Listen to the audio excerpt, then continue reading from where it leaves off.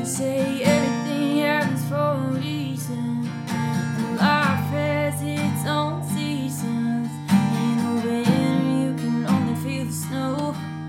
Start to wonder if those flowers gonna grow. Welcome to Be the One. Be the one. It only takes one person to understand. Will you be that one for someone? Original music Grow is by Kelly Fitzgerald. I'm Aaron. And I'm Vonnie. And let's get started.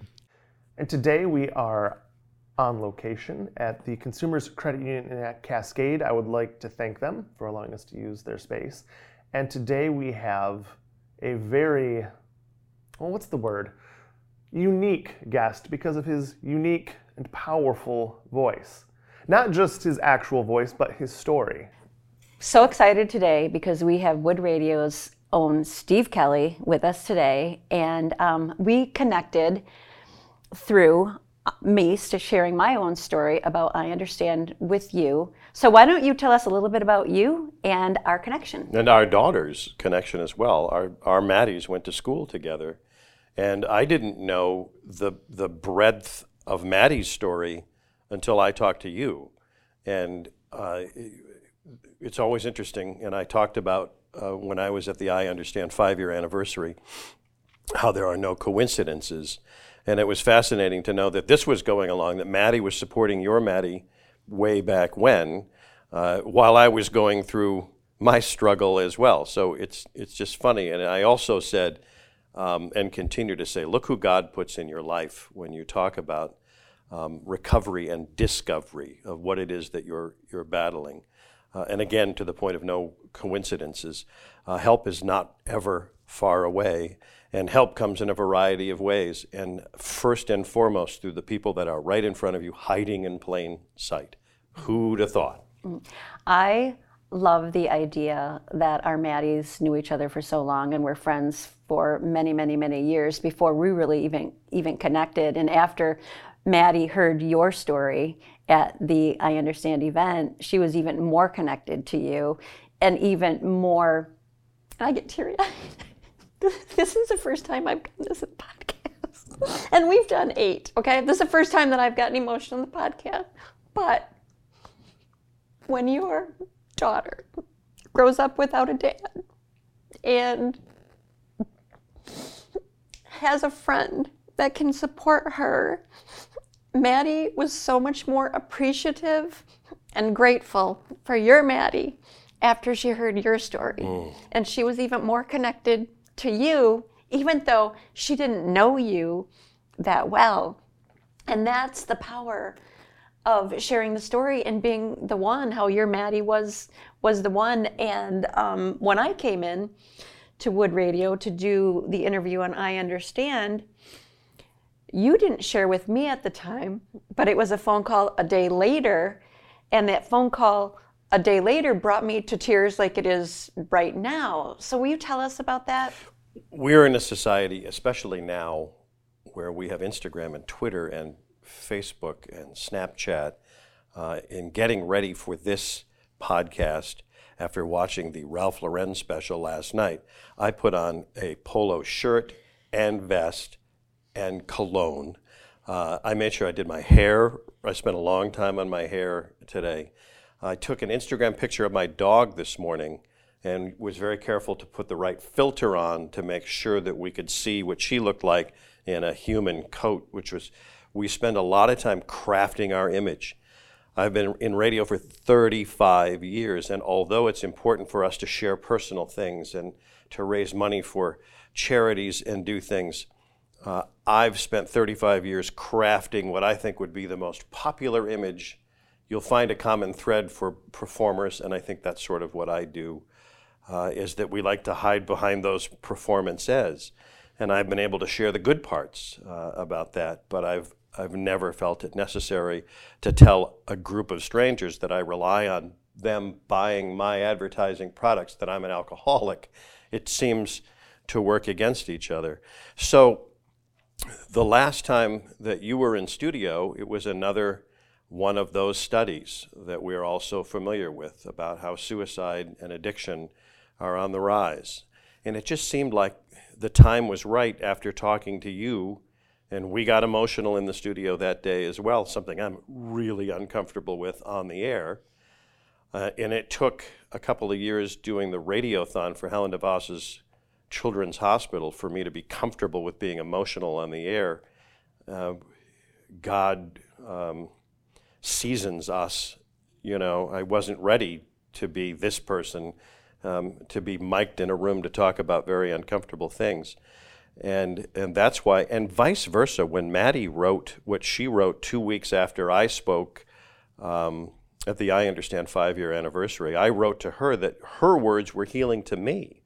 And I'm 20, 30 years older than her. So we met because God thought it was necessary to further this story. And our stories became intertwined via the people that are in our lives. How funny that our daughters would have the same name or nicknames as part of this story as well. So I would like to dive in here. So you mentioned alcoholism, and that's something that I know that my depression that was a part of me as well. Like the part where I would get blackout drunk and I would say mean things to my spouse.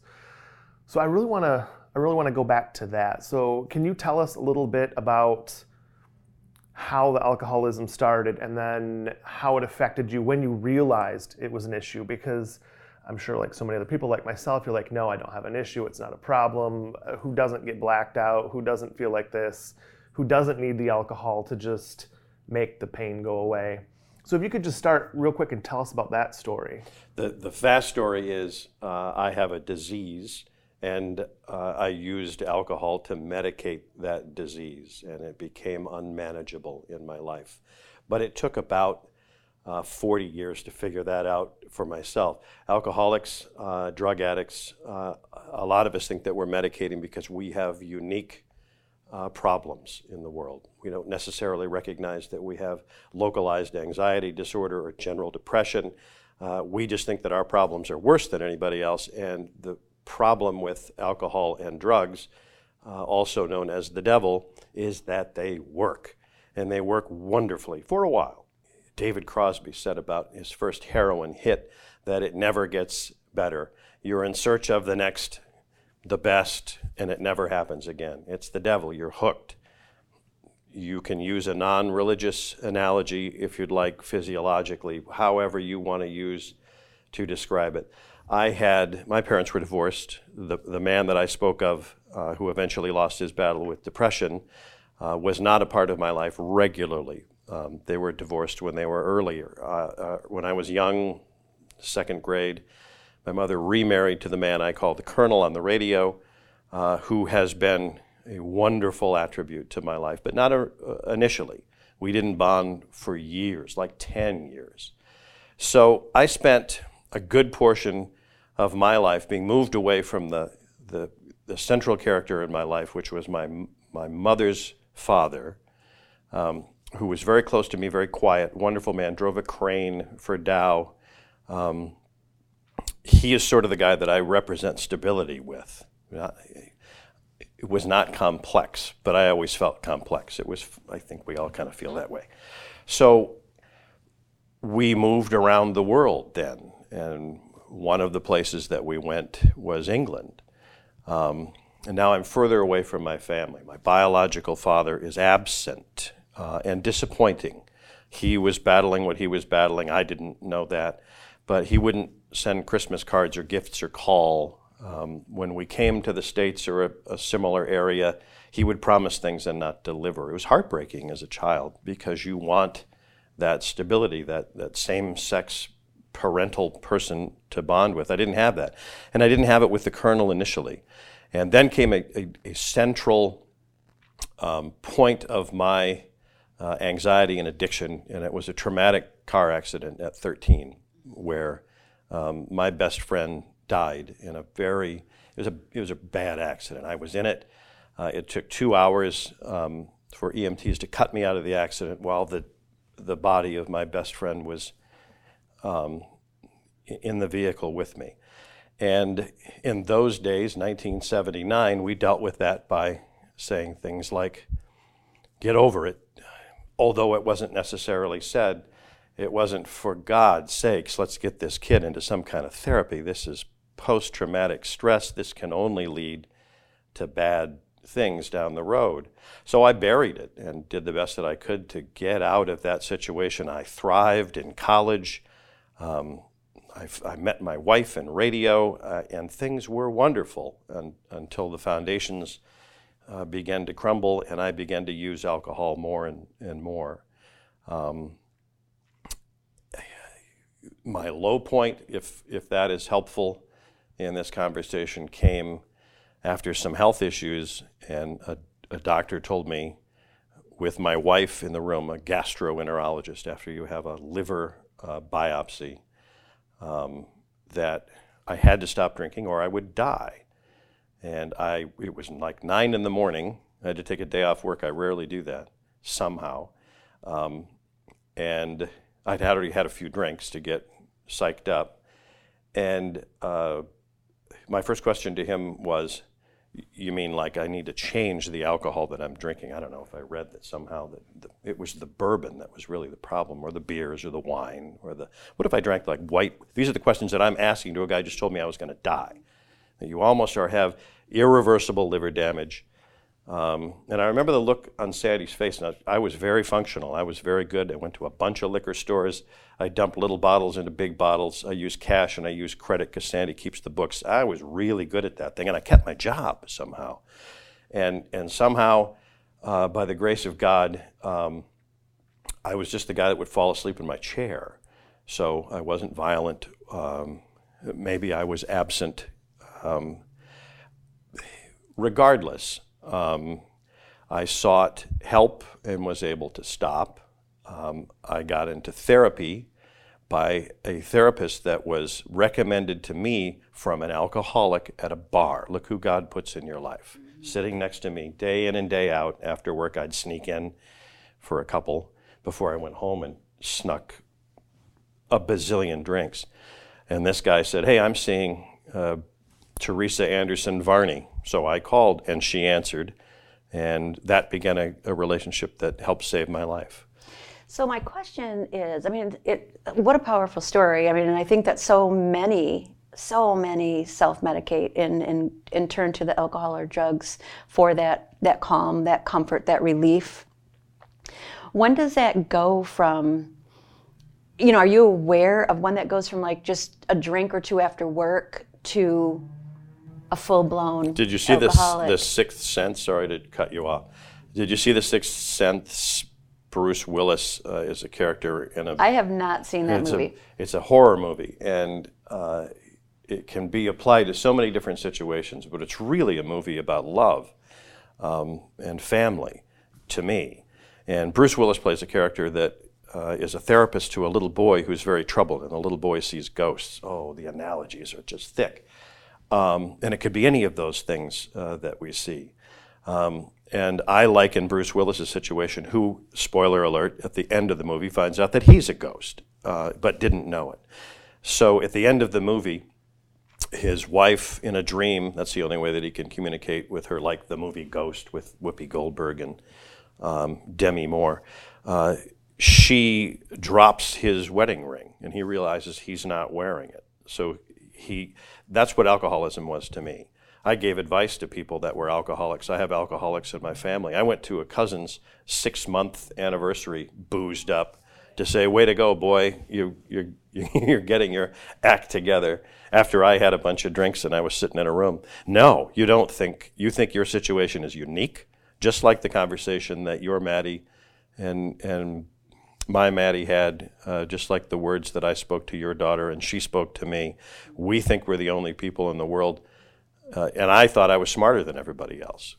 And that's it right there, is you think you're smarter and you think you're more in control. Yep. Like, these people need to stop because they're not in control. I'm that one unique individual in the entire world that is in control. I have a job where I talk to people every day and they look up to me. Mm-hmm. How could they be wrong? Well, and your family. You have a beautiful family and two daughters. Were they aware of, were you that good of hiding it, or were they aware of what you were going through? My daughters were shocked when we had the family meeting and we told them. And I praise God for that every day.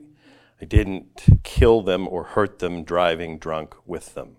I praise God for that every day because that happens. Sandy knew. Boy, look who God puts in your life. I don't know anybody more uniquely qualified to put up with what I put that poor woman through, or in the spirit of this conversation, what we went through together. Because it took a while for me to realize that I had a disease and I didn't have the tools to help fix it that I do now. Now these choices are more me than they were before. But I remember the conversation that I had with a mentor from Alcoholics Anonymous, and I said, I think I'm an alcoholic. And he said, well, there aren't a lot of thinks. Are you an alcoholic or not? How much are you drinking? And I kind of laid out what a day looked like. And it's remarkable, to your point, about how you just put that as part of your little daily routine. I thought everybody had a couple before church on a Sunday. No. So I came home and I told Sandy, and I sat her down, the girls weren't there, and I said, I'm an alcoholic. And she said, I know. And it was the most remarkable, transformational 2 words. We're in this together. I talked to an alcoholic a couple weeks ago, and he said, I'm afraid to tell my family because I don't want to lose them. And I thought the only way you're going to, and I said, the only way you're going to keep them is to let them in on the secret. And I bet you're going to find out, like me, that it's not. And then, like Bruce Willis, you start to flash back to situations that aren't normal, and you think, why am I doing this? And every transformational, God has a way of getting people's attention. God is not good with serving 2 masters, if you want to look at this biblically, and I was, because I was very churchy. Our family always has been, but yet I kept this secret and thought, I guess I was keeping it from him. When I finally, on my knees during Lent at my church, admitted to God that I had a problem, the words were on the tip of my tongue a lot. I just need to say this, and maybe something will change, but I didn't. When I finally said, I do not have the power to fix this problem. Please take this from my shoulders. He did. A change came immediately. It was awful, and it was hard, but it was so worth it. So what I really appreciate is that you recognize alcoholism as a disease, as an illness, and like all illnesses, we have to learn to fight them and beat them and battle them. You also mentioned that you and Maddie had another commonality, and that was you lost your dad to suicide. Maddie lost her dad to suicide. You were angry for over 20 years with your dad. Tell us why. He was the central figure in my life that broke my heart. He didn't fight for me, and I couldn't understand why. I mentioned Christmas presents earlier. I didn't want gifts. I just wanted to know that he was there in a common spirit, fighting for this little terrified boy who was, and regardless of the loss or the absenteeism of my father and the lack of a father figure early, and this awful car accident that still haunts me, I would have been in that chair with Dr. Teresa anyway. I have depression. I was born with it. Situationally, environmentally, maybe it was made worse. I don't know how you how you define how that works out. I would have been in that chair anyway. These were just some of the things that I used as an excuse because I was different. But I would have been in that chair anyway. So I reconnected with my father in college, and we had a weird relationship. And I saw him a couple times, and he called me the week before he killed himself, and we had a very normal conversation. Usually he called and he was drunk, and I would call my sister and say, Dad's going to call you next, don't take the call. He wasn't mean. He just didn't make any sense, and he was so smart, but the disease was too strong. He didn't have the tools to put it all together. He was so quick-witted. He had an amazing voice that he never used. He eventually was a deputized rent-a-cop and God bless those people that do that job for a living. I think he could have done something else. Anyway, he called me the week before, and he made so much sense, and he was so... I didn't call my sister afterwards and say, Dad might call you, and he's drunk again. And that's when he took his life. And I remember thinking to myself when I got the call, well, at least maybe he'll find some peace. But it didn't affect me immediately. I thought, well, there you go again, Mike. And you're supposed to go through those stages of loss, and I didn't go anywhere but anger. And I cursed him for his weakness. Hold it together, if not for any reason, me. How selfish. And that's just the little boy that it took a long time for me to work out in therapy. And although we were never fully connected in life, I feel as if our unique stories, we're the same person. If we share 98% of DNA with monkeys, imagine how much more I do with this cat, who ended up depressed with anxiety and medicated with alcohol. So I think what I'm doing with you guys today, if anything, is for him. And sure, there's healing for me to let him off the hook. But there are so many stories, and this could have been me. When I got this call a couple weeks ago from a guy who's just starting his journey into recovery, I called my AA friend, and I said, how do you reconcile guilt if somebody doesn't make it, who you tried to mentor? And he went through the prescribed AA answer to that. I didn't use AA in my recovery a lot. I went to a couple of meetings, and that was enough to realize the consequences of drinking again. What I needed was therapy. I needed to know why I was medicating. And once I effervesced a lot of this stuff and was able to put it together, I have a good group of friends that are alcoholics. The meetings just didn't. It's still the number one way to become normal again. He said, you just have to witness the best that you can and be available, but realize that most of us don't make it. But I think when we go back to your dad and how you have reconciled with that, I mean, he obviously left you his gift of his voice, which I really appreciate.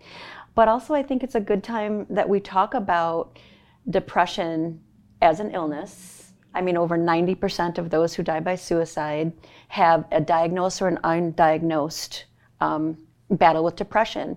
So if we look at depression as an illness, which we do, which you do, which I really appreciate you continuing to mention because many people think it's a choice, that it's treatable, it's preventable, yet it can also be terminal. And I don't think we talk about it that way enough, but we can talk about cancer as being terminal. We can talk about heart disease. We can talk about the flu. We can talk about all of these other illnesses that affect our bodies. But for some reason, our brain, we can't talk about a terminal illness with our brain. And it really helped me when that statement was made to me that, well, your husband died of a terminal illness. I mean, this really wasn't his choice. And I think that you can validate that by saying you didn't choose depression. You were born with it. And you would still be sitting in that chair even if you didn't have that relationship with your dad. So I think that it's really important that we keep that, again, saying that depression, all mental health illnesses, alcoholism being one of them, eating disorders being another, can have terminal effects. And so therefore we have to let, no matter how much we do love someone or how much we do for them, we don't have that ultimate blame. Right. We can't. We don't have the tools to be interventionist therapists or to follow someone's complex long road, to even see the signs. A prophet in his hometown. You asked me about my alcoholism and its journey. My short answer was, I have a disease and I used alcohol to medicate for it. Those tools now are part of healthcare. And we are able to now use therapy and alternative medicines and get insurance to pay for it. That was not an option when my father was my age. And it was a sign of, macho weakness, which is another part of the guy mental health equation, which is just, I don't want to say stupid because that's just the way it's been propagated, and we need to, like we're doing right now, spread that word that if you put your foot under a lawnmower, you go to the emergency room. Now Pine Rest and so many other places have emergency rooms for mental health. Thank God, because it's doing nothing but saving lives. Pure and simple. If there would have been an interventionist that would have called before my father shot himself, can you imagine how our lives would be different? Mm-hmm. And I look at, Be the One podcast. I mean, you had Sandy, that gave you compassionate comfort and said, I know. Very similar to, I know, I get it, I understand. I understand. I know. It's the same thing. Great point, Bonnie. It is, I'm so grateful that you had Sandy and your beautiful daughters to help support you through this. So today we are again with Steve Kelly from Wood Radio, sharing such a remarkable story of, I look at it as courage, bravery, and most importantly, self-care for you. And so grateful and honored that you're here. Thank you so much. Really appreciate it. Thank you very much, Steve, for coming in, sharing your story. I know it's not easy, but alcoholism, again, so often ties into depression. That it's that medicating those disorders. So thank you so much for sharing your story with us today. Thank you again to Consumers Credit Union and Bigby for your support. Thank you again, Steve. Thank you both very much for the work that you're doing and for this unique opportunity. It has been an honor. Remember, be the one who listens, be the one who understands that love heals. And we'll see you next week. If you are struggling and need someone to talk to, remember that help is available 24/7 at 1-800-273-TALK. And also, you can text GO to 741-741. They say everything happens for a reason, and life has its own seasons. In a winter you can only feel the snow. Start to wonder if those flowers gonna grow. Soaking the snow, soaking the rain. It's all a part of how our seasons change. The rain's gonna run, the sun's gonna shine. Buds in the ground come up over time. Yeah, it might be slow, but one day those flowers gonna grow. Well, we all have our own pacing. We can measure by comparing. We all just want the same thing. So together let's start healing. Soaking the rain, soaking the tears. Water the soul, watch our flowers grow, my dear. The rain's gonna run, the sun's gonna shine. Buds in the ground will come up over time. Yeah, it might be so, but one day those flowers gonna grow.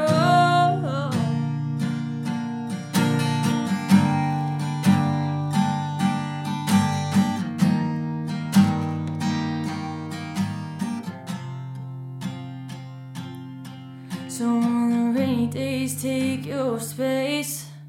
On the sunny days, say your grace.